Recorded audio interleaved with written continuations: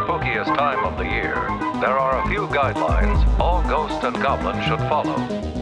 Always stay on sidewalks. Never go to a stranger's house. And never go out alone. Where the hell did you come from? Did you just hide? Are you not the babysitter? No, I'm not the babysitter. My friend. Welcome back, listeners. It's day 21. We've gone through 3 weeks of Halloween movies, and we're about to revisit another one, another classic, new classic in my opinion. Ti West's House of the Devil, released in 2009, starring Jocelyn Donahue. It's went right down to Louisiana. Jocelyn Donahue and Greta Gerwig. Tom Noonan. Oh Greta boy. Gerwig. Oh, Off to wow. a good start. Mary Warnowald. Directed by Ti West. West. Oh boy. You tell you we've been doing these for a while, guys? Yeah. we're in the swing of things now. We got a nice flow. So yeah, House of the Devil. Great little throwback retro type film about a young girl, Samantha, sophomore in college, who has a real shitty roommate and is trying to move out, not into the House of the Devil, but answers a babysitter call for some cash. Shows up, it's a little creepy, and things kind of quickly spiral out of control from there. Although the film is very patient with drawing out the suspense. I don't know about you guys, but I have this. I remember like my relationship with this film is I remember I was a freshman in college myself, and I remember reading from my college newspaper review of this movie, and it's sticking with me. And I ended up not seeing it till a few years later. Because I remember being like, hey, who wants to go see this movie on Friday night? And no one wanted to come with me. So we all ended up in a basement house party instead. But I eventually saw this film sometime after college, and I became a big fan of it. It's kind of like my back pocket horror movie that I recommend to people. But I realized that I didn't even introduce you guys.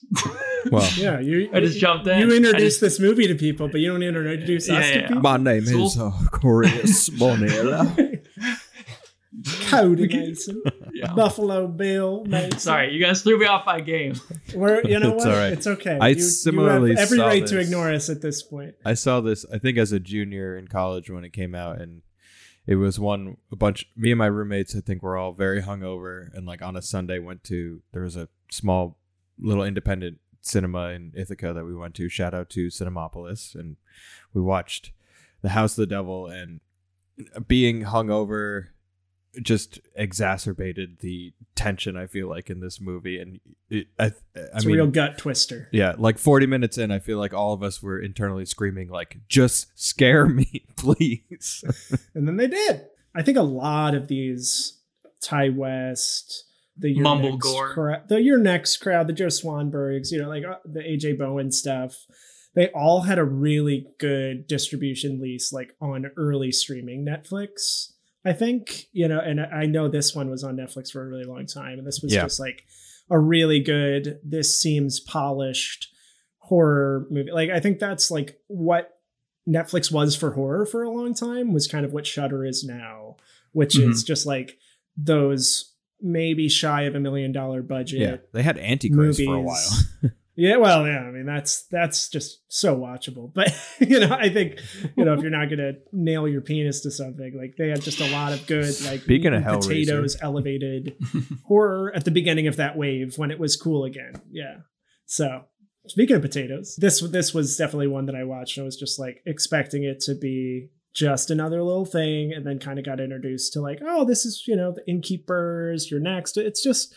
Is it going to be your favorite movie ever made? No, but it's going to be something so competently made that you're just like I say with The Love Witch, I would compare this movie to that. Not that it's so strict in its homages, but like it's a movie that's doing send-ups while also doing something new. And I think that's a great slice to take out. As Ebert says, it's the definition of suspense. It's the anticipation, not the happening. That's the fun here. But to Cody's point, it really felt like a gateway to me when I first saw it, sort of like avenue of horror films that were coming out around this time period. In the pre-David Gordon Green cinematic universe.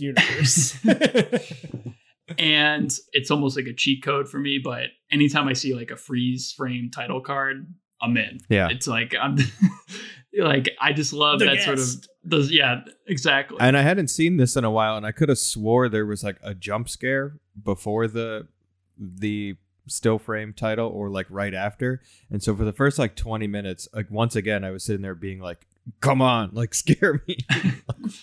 The thing is that I like that it's completely stripped down to a very simple scenario. Like we have a girl who we know is going into a bad situation. You know, we know the bomb is under the kitchen table. Yeah. And even her friend says like, what did we say? If it was weird, we leave. Yeah. Well, and it's she pretty tried. fucking weird.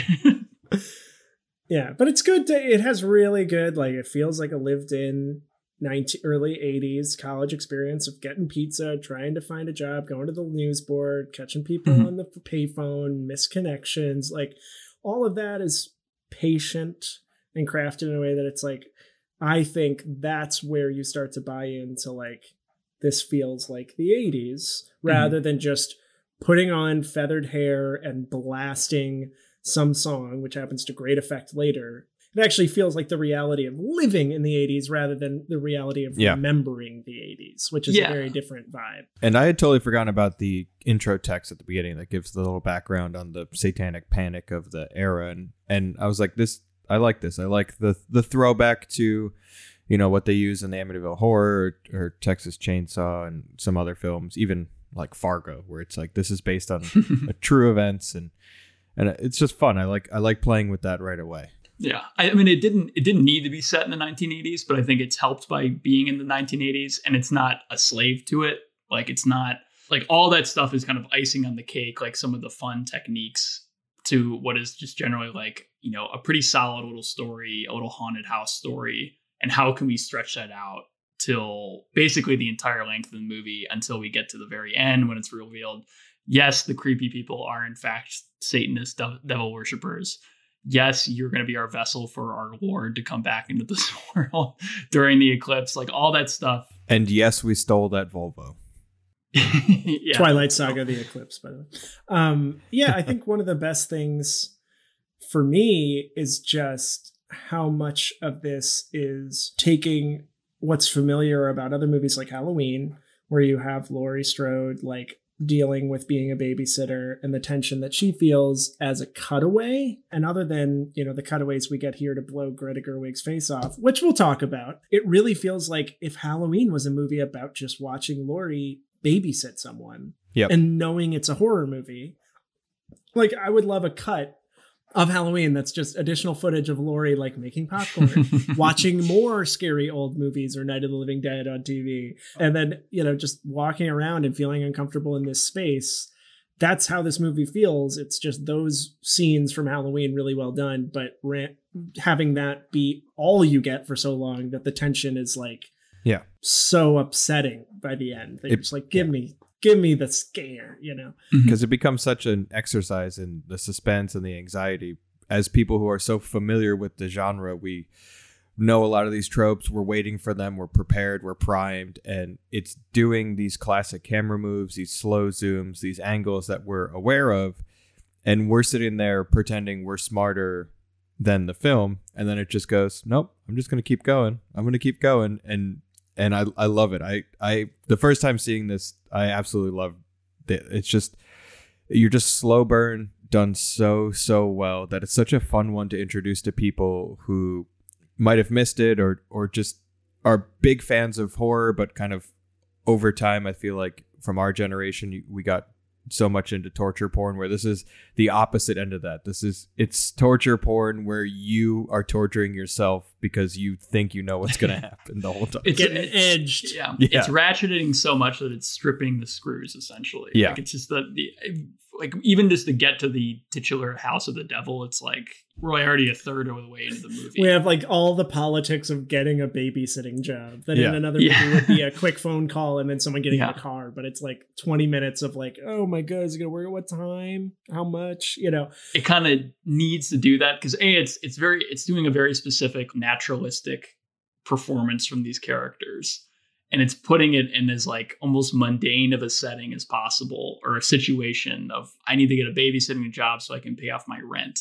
And I think all that works effectively because we can be like, why are you staying in this house? Like, this is ridiculous. Like the guy, when Tom Noonan opens the door and he's like 7 feet tall Yeah. and just plays welcome.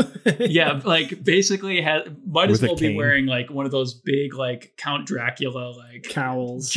cowls essentially, and he's being like overly polite, but there's something just a little off that's very off-putting, and like especially when He's his basically wife, like sniffing her from across the room. yeah, and then his wife literally almost sniffs her and like feels her hair and says all this weird like sexual stuff about her being like very attractive and all the boys love her. So it's all very off-putting, and it's just like, why would she stay there? But I think the Trying reason to is see. that- I think she's trying to see if she's a virgin. You know, you got to ask those questions subtly.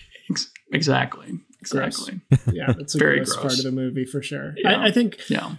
just to take it from there, it's so fun that not for nothing, right around this time when she's starting to get comfortable, like Jamie's talking about, and we're ratcheting that tension, there's just a great subversion, and we just need to talk about it, where the fun, lighthearted PJ Souls character in Greta Gerwig, in a starring turn, just gets into what seems to be like a reveal moment of, are these people suspicious, where she immediately gets her head blown off going for a cigarette. And that's, a huge moment that everybody kind of points to as like, now it's funny because she's a famous director and now it's Greta Gerwig getting her head blown off. But just taking this back to 2009, where Greta Gerwig is still just, In some pre Miss Miss America, but I think Mistress America hasn't come out. I think we just have to respect that as another choice of like, oh, I'm going to give you what you want, but way too soon, you won't even process it. And then I'm immediately going to take you back to ratcheting this isolated tension over here is so good at saying haha and pointing at people who think that they have a step over the director, usually in horror movies, where it's like, you didn't see that coming, back to other stuff that you're going to think is going to happen sooner, but it's not going to happen until I want it to happen, So good patience. And it's also a great headshot squib. That gore really effect does look good. It looks really good. And, I'm glad that they built up her character to be this very specific, very well acted, very well performed stock character that has a little meat on it, that's a little different, She doesn't like the pizza. just to have that be her ultimate fate. And, you would expect that character to almost be like the character who comes and saves you at Third the act and saves it. in Get Out or something like that. You have the comment, but no, it's just like cleaning this off. And now we're just back to isolated, just worry about Miss Donahue. Right away, she's like, "This is weird. Let's go." Would you guys stay in the house for $500? Well, they only ended up at 400. 500, I thought she said 500, and there was the implication that he gave in. Oh, I Which thought it why was wouldn't he? 300 Because and then he's- he went to 400. Yeah, I think it starts But, at 100, then he doubles it, then he once she But regardless, he should just give Either her whatever way, she no. wants, because Like- he's gonna get the money back, right? Yeah. Well, and even still, he's going to have to. Well, that's the thing is, we could talk about the end of this movie. It's always fun to think about, like, what's the plan gone right in this situation compared to the plan that goes horribly wrong, where it's like you just want to kidnap her and have her be your Rosemary's Baby, mom. You're just going to move around so you don't get arrested. Like, what's going to happen? I mean, I think they could have, in the Rosemary's Babying of the situation, you got to be friendlier. You got to invite her in. You got to get a little Stockholm syndrome out of her so that she loves you as a family, loves the house that you've built, and eventually gives birth to your demon savior. My thing is that they might not be the most well organized. It's literally 3 people and their weird demon person. And also, this is like, it's implied that it has to happen this night because it's coinciding with the eclipse. So you'd think that they would have planned to get the babysitter like a few weeks in advance, maybe. And there was a line of dialogue that may cover that where they were saying like, oh, can you watch after our grandmother? And no one responded to that. So they had to do this last ditch babysitter con to get someone to come in. And, you know, I guess, and he mentions a woman that canceled before. So, you know, they're doing the best that they can. All right. And Tom Noonan plays a great relieved creep. Yeah. I think that's like such a good slice of just like, hey, I am the creepiest man that's ever existed, but I had a plan that was going really poorly and it all worked out in the end. And him playing that with his wife and doing the I told you so is like such a weird character work of like, basically the Addams family being comforted that their plans didn't fall through. I like that it's like subtly, it's not like, to me, it never came off as over the top weird. Until the wife gets a little over the top, but I think there's like a nice escalation. But that's why he's the face of the family. Yes, he's definitely the face. He's their most normal guy, which is saying something. Yeah, yeah. When he shows up and he just takes Samantha's hand, Jocelyn Donahue's character's hand, Jocelyn Donahue or whatever, takes her hand and just holds it for that long beat, and you're just like, oh god. And that's why I love him doing that kind of character work, because I think of him in like another villain role where he's in Last Action Hero, and he's like just tall and looks weird, so they cast him as like a serial killer who's very like performative in this like Joker kind of way where he's like slashing up people. That doesn't work at all. Like it looks a little like it, but that doesn't play to his strengths at all. Like Tom Noonan is physically imposing, sure, but in those like quiet, reflective, staring at you a little too long and speaking with a weird inflection way. And that's why I think they just nailed it, having him be the face of the creepiness in this movie, basically. Because like AJ Bowen shoots a person, there's a demon grandma, the mom is just hamming it up about, you know, whatever. But all of the stuff that makes this movie creepy is coming from his performance and the very specific type of performance that he's threading.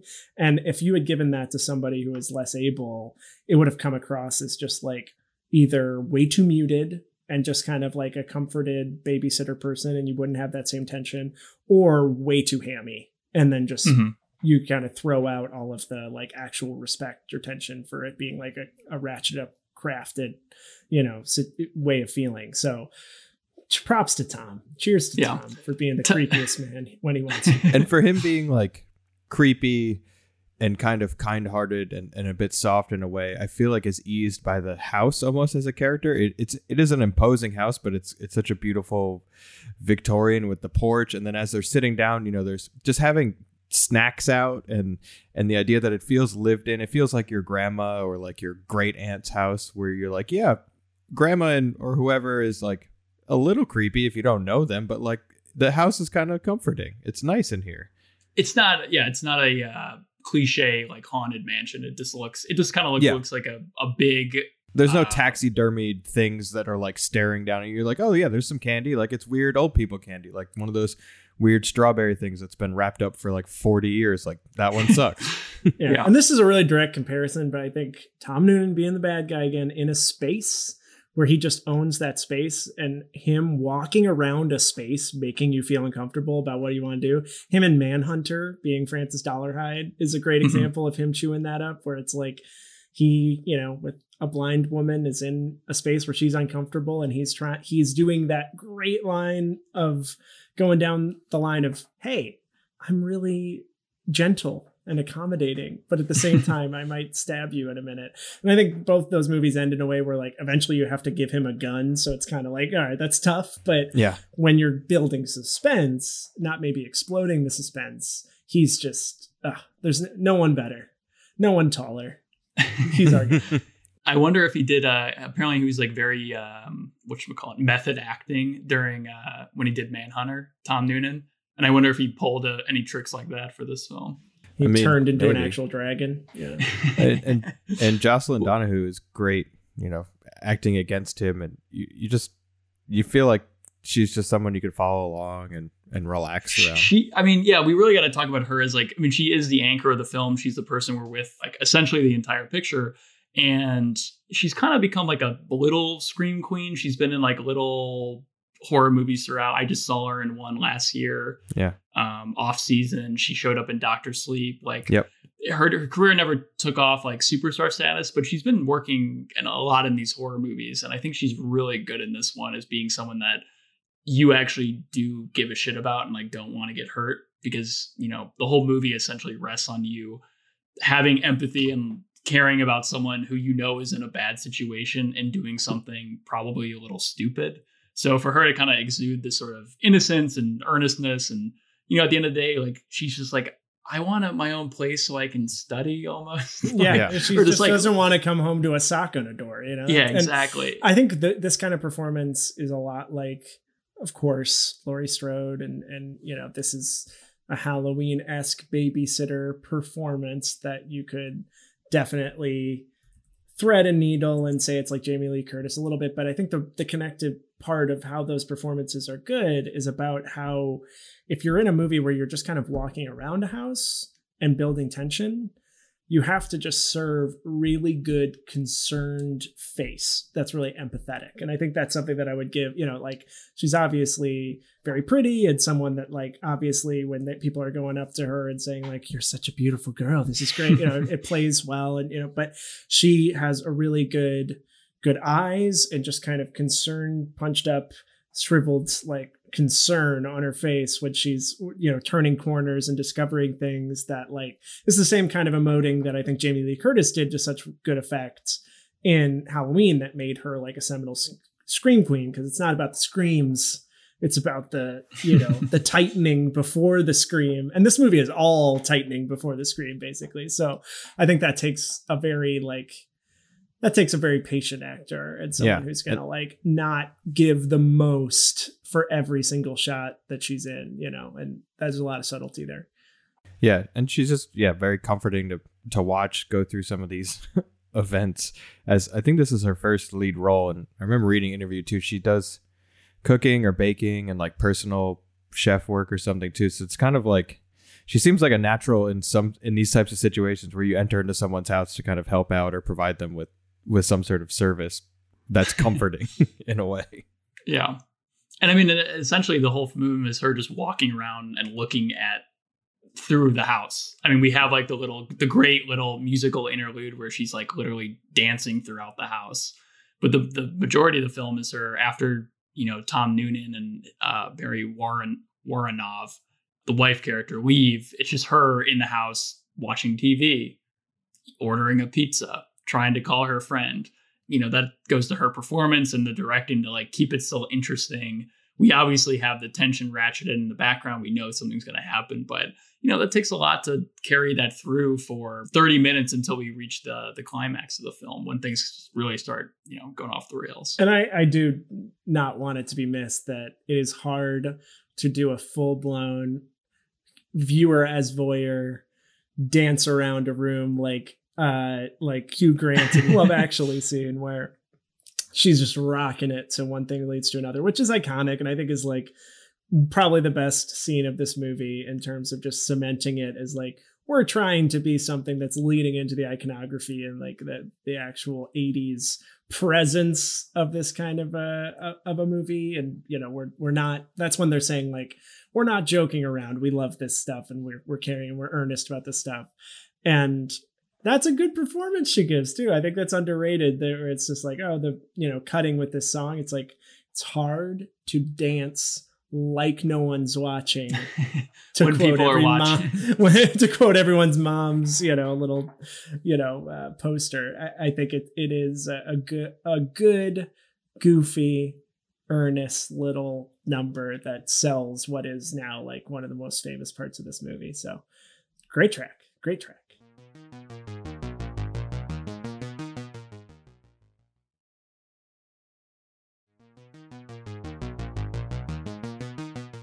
I mean, I wonder if this song, One Thing Leads to Another, was built into the script from the very beginning, or if it was just like Samantha dances around a house to popular 80s song or something like that. And how, like, I wonder what the process of them picking this song, because it really just fits perfectly, where it's not like it's not Hall & Oates or something like that. Right. Like it's slightly just the level of familiarity that you need to be Yeah. like, this could be a song that I could see was number 5 on the charts. And Mhm. I've heard it probably twice before, but now I'm like, yeah, that's a jam. You know, Yeah. it's a perfect level. And it's a fully now, for me at least, like anytime I hear that song, I think of this movie. Yeah, it's a good association when otherwise I think this movie wouldn't have the energy to get to the end if it were Mhm. literally just this contemplative. Yeah. And if she just like knocked over a vase because she was walking slowly in the dark, it would be like Chris would have thrown up his beer from the night before in Ithaca. So this injects this like extra life, and then there's exposition given because she hits this vase. So it's like, okay, we're entering a new act, you know, as Mhm. much as this movie can have those kind of placeholders set out. Yeah. Right. But I think we haven't really talked about how wild the escalation gets after we live in this house for so long. And you also get the kind of third person omniscient camera move as she creeps in to possibly check on the grandma, and the camera moves over the room, and we as viewers get to see what's actually in that room, and then you come back out as a little like, hey, so you know, you guys are waiting for something, like it's in there.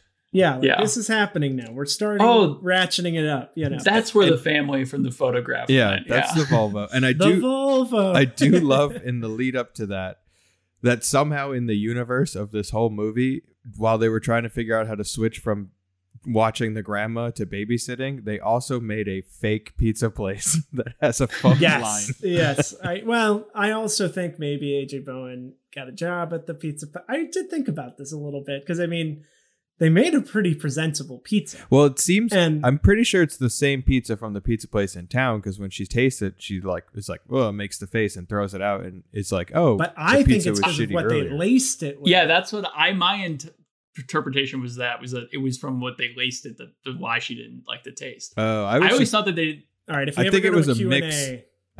I think it's just also the bad pizza, unless all the pizza from that place is being laced all day. I kind point. of thought that they just had a number at like a phone booth, and he had like one pizza, Yeah, and they just call. and was just like, "This is what we got," and he would just come up with some excuse. Yeah. Like she's like, "If you want anchovies, like Yeah. no, we don't got them." Well, I know it's lucky. Such a nitpick moment too. That like I love this movie, so this doesn't really matter. But after she is creeped out and grabs a pizza and runs back in, she just holds the box completely vertically, and then opens it up I later, like and the that. pizza is fine. Yeah. Hey, you know, Or I what? guess It's actually, this is sturdy. probably what happened. They gave a phone booth number for her to call.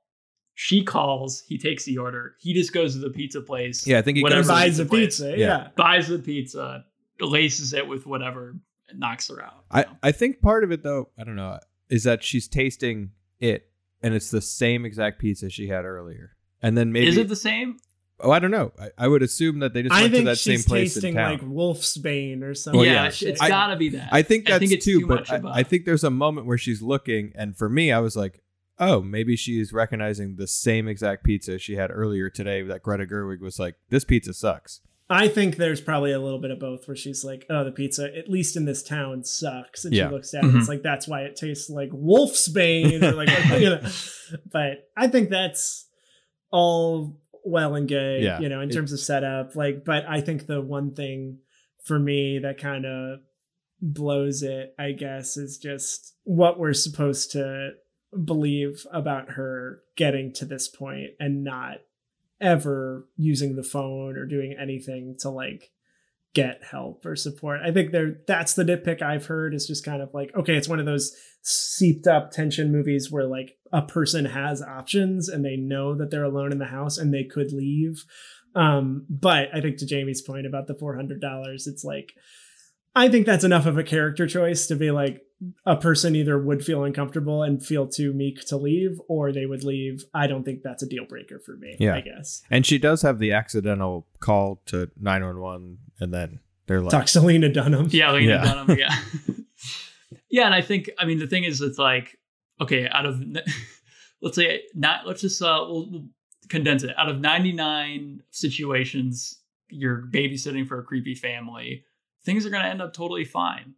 You know, like she just We've all happens to be done it. unlucky, the unlucky 1 out of 100 that, you know, ends up being the creepy satanic paganist or whatever. Yeah. Yeah. So like everyone would have that internal monologue of this is creepy, but like, is anything really going to happen? And I think that's the thing I would say universally about horror movies is like, yeah, I think that we underappreciate how conflict avoidance based people's minds are. Yeah. Especially in these kind of circumstances where they don't want to answer their suspicions someone with offense or something. Yeah. And like, I think we have too much of a high standard of like, guess who doesn't know they're in a horror movie today? Jocelyn Donahue. Yeah. You know, so like she thinks she's in a babysitting comedy. So she acts like a babysitting comedy. Yeah. In real life, where it's like, if you were dealing with a situation, or even if in this film, the character, if they need to explain to someone else why they are scared or what's going on, it's just like, well, I kind of haven't seen anything yet, but it feels weird here. Yeah. Can't get a hold of a reliable pizza. Yeah. But I keep trying to call my one friend and it's just going to voicemail. And I think once it starts to escalate, like that's when the effects of the pizza take place, and you know she doesn't really have any choices to make after that other than waking up.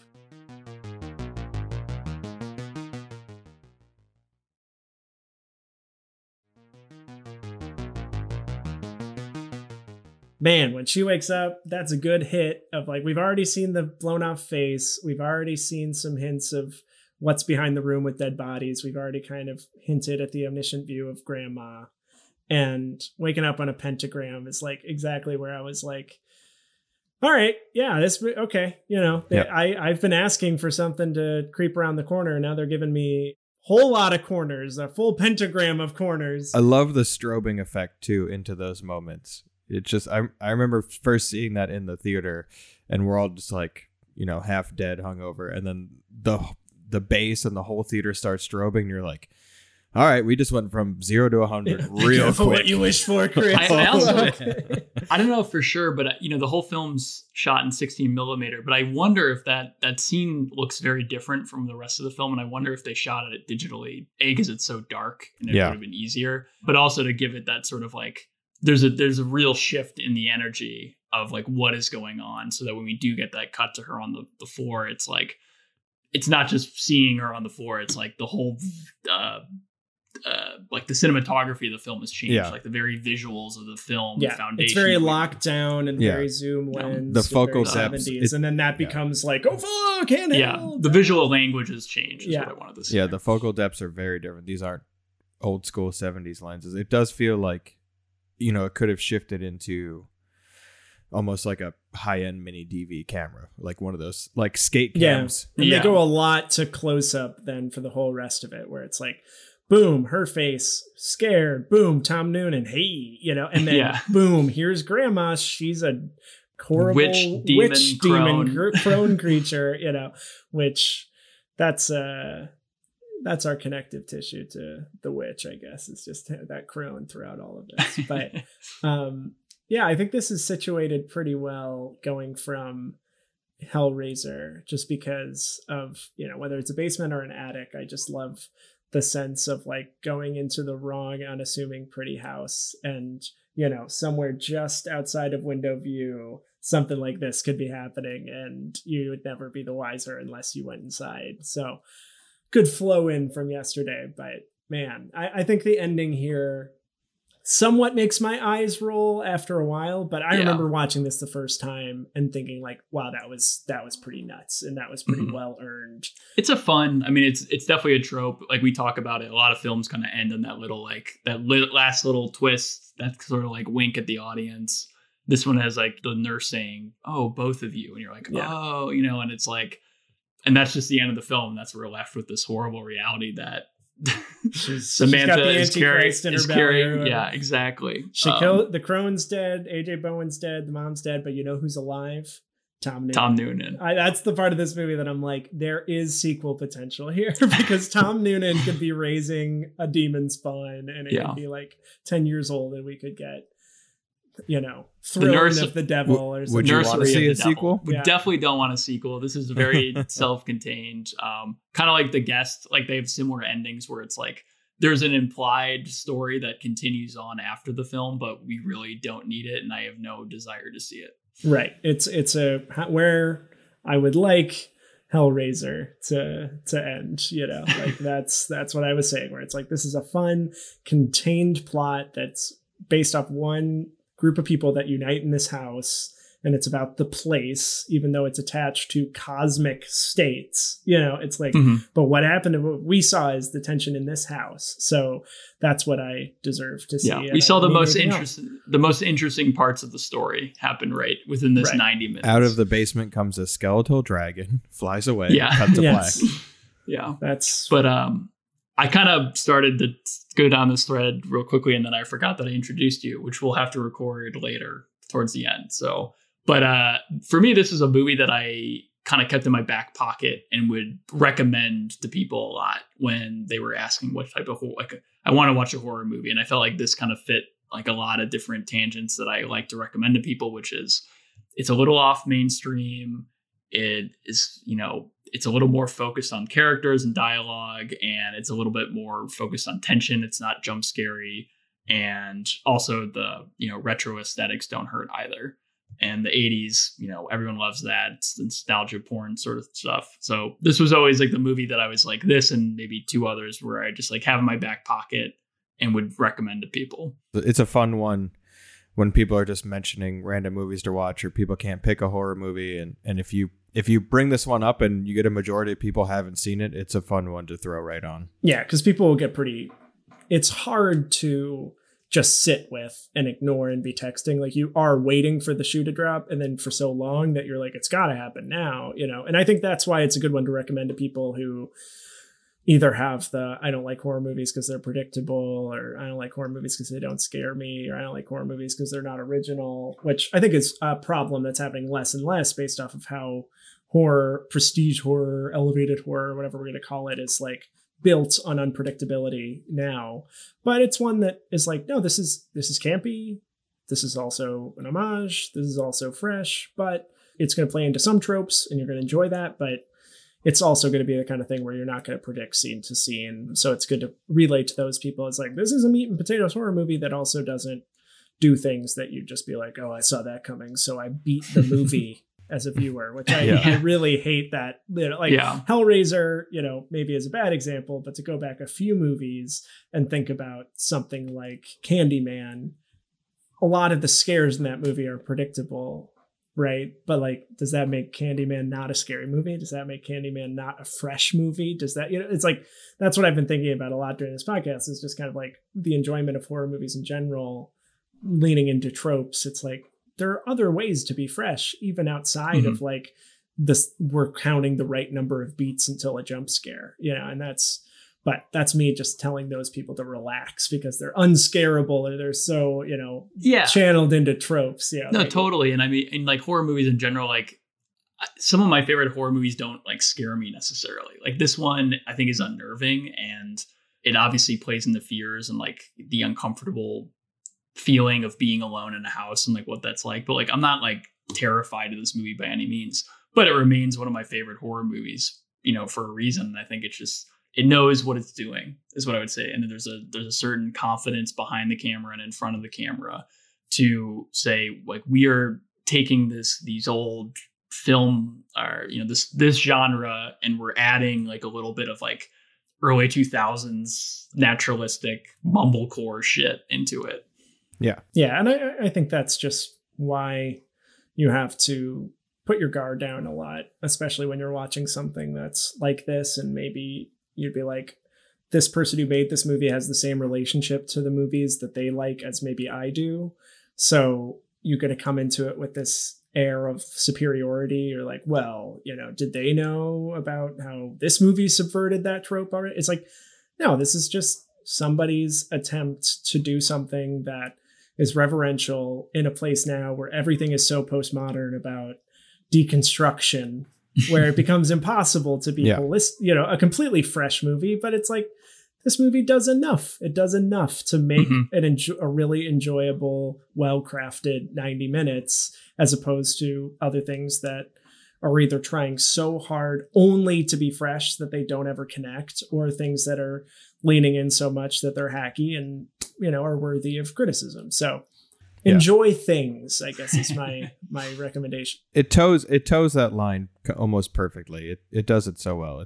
It doesn't fall into either of those camps that you just mentioned, where it's either a remake or it's Stranger Things, and you're just like, I get where you're pulling from. Yeah. So yeah, I think, I mean, in conclusion, like House of the Devil, I think it's like I consider it like a new classic. I've always been a fan. I'm glad we got to watch it and talk about it a little bit more in depth. Figure out how the Satanists, how their plan worked.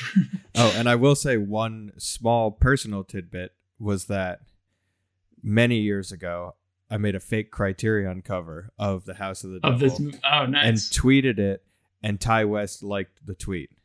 We will There post we go. on our socials. Yeah. And But I now think that's- looking back on it, I don't even really like the cover. I would totally change the design, but it's just like one of the highlights of my It was the early 2010 career version you needed to of have. faking Criterion covers. And I think just to cap this off too, like it just plays really well within this whole week, I think, of horror movies and how they relate to Halloween, and especially just one eclipse, one full moon, one bad call from one bad employer of babysitters can kind of rip you from a really naturalistic state and really naturalistic college experience and youthfulness into this whole, pulled veil into the occult, into the paranormal, into this gleefully bloody place that can only happen on that one ill-fortunate night. Yeah. That's very Halloween for us. So fits right smack dab on the list. And tomorrow we're doing another new classic, I would say. Another step forward maybe towards Stranger Things in terms of it getting a little bit more into the early development of let's pump in the synthesizer, much like The Guest, things that edge on being, strict reference to trying to make it feel like an 80s thing. But I think it's a perfect example of that, and maybe inspired a lot of horror movies that took it a little too far and now have become a little frustrating. But this one, I think, came just at a perfect time to be really, really fresh. Yeah. It gives you a similar amount of slow tension. Yeah. So be prepared for what follows tomorrow. Yeah. That was We'll good. see if that makes it. All right. Peace. Bye. Bye.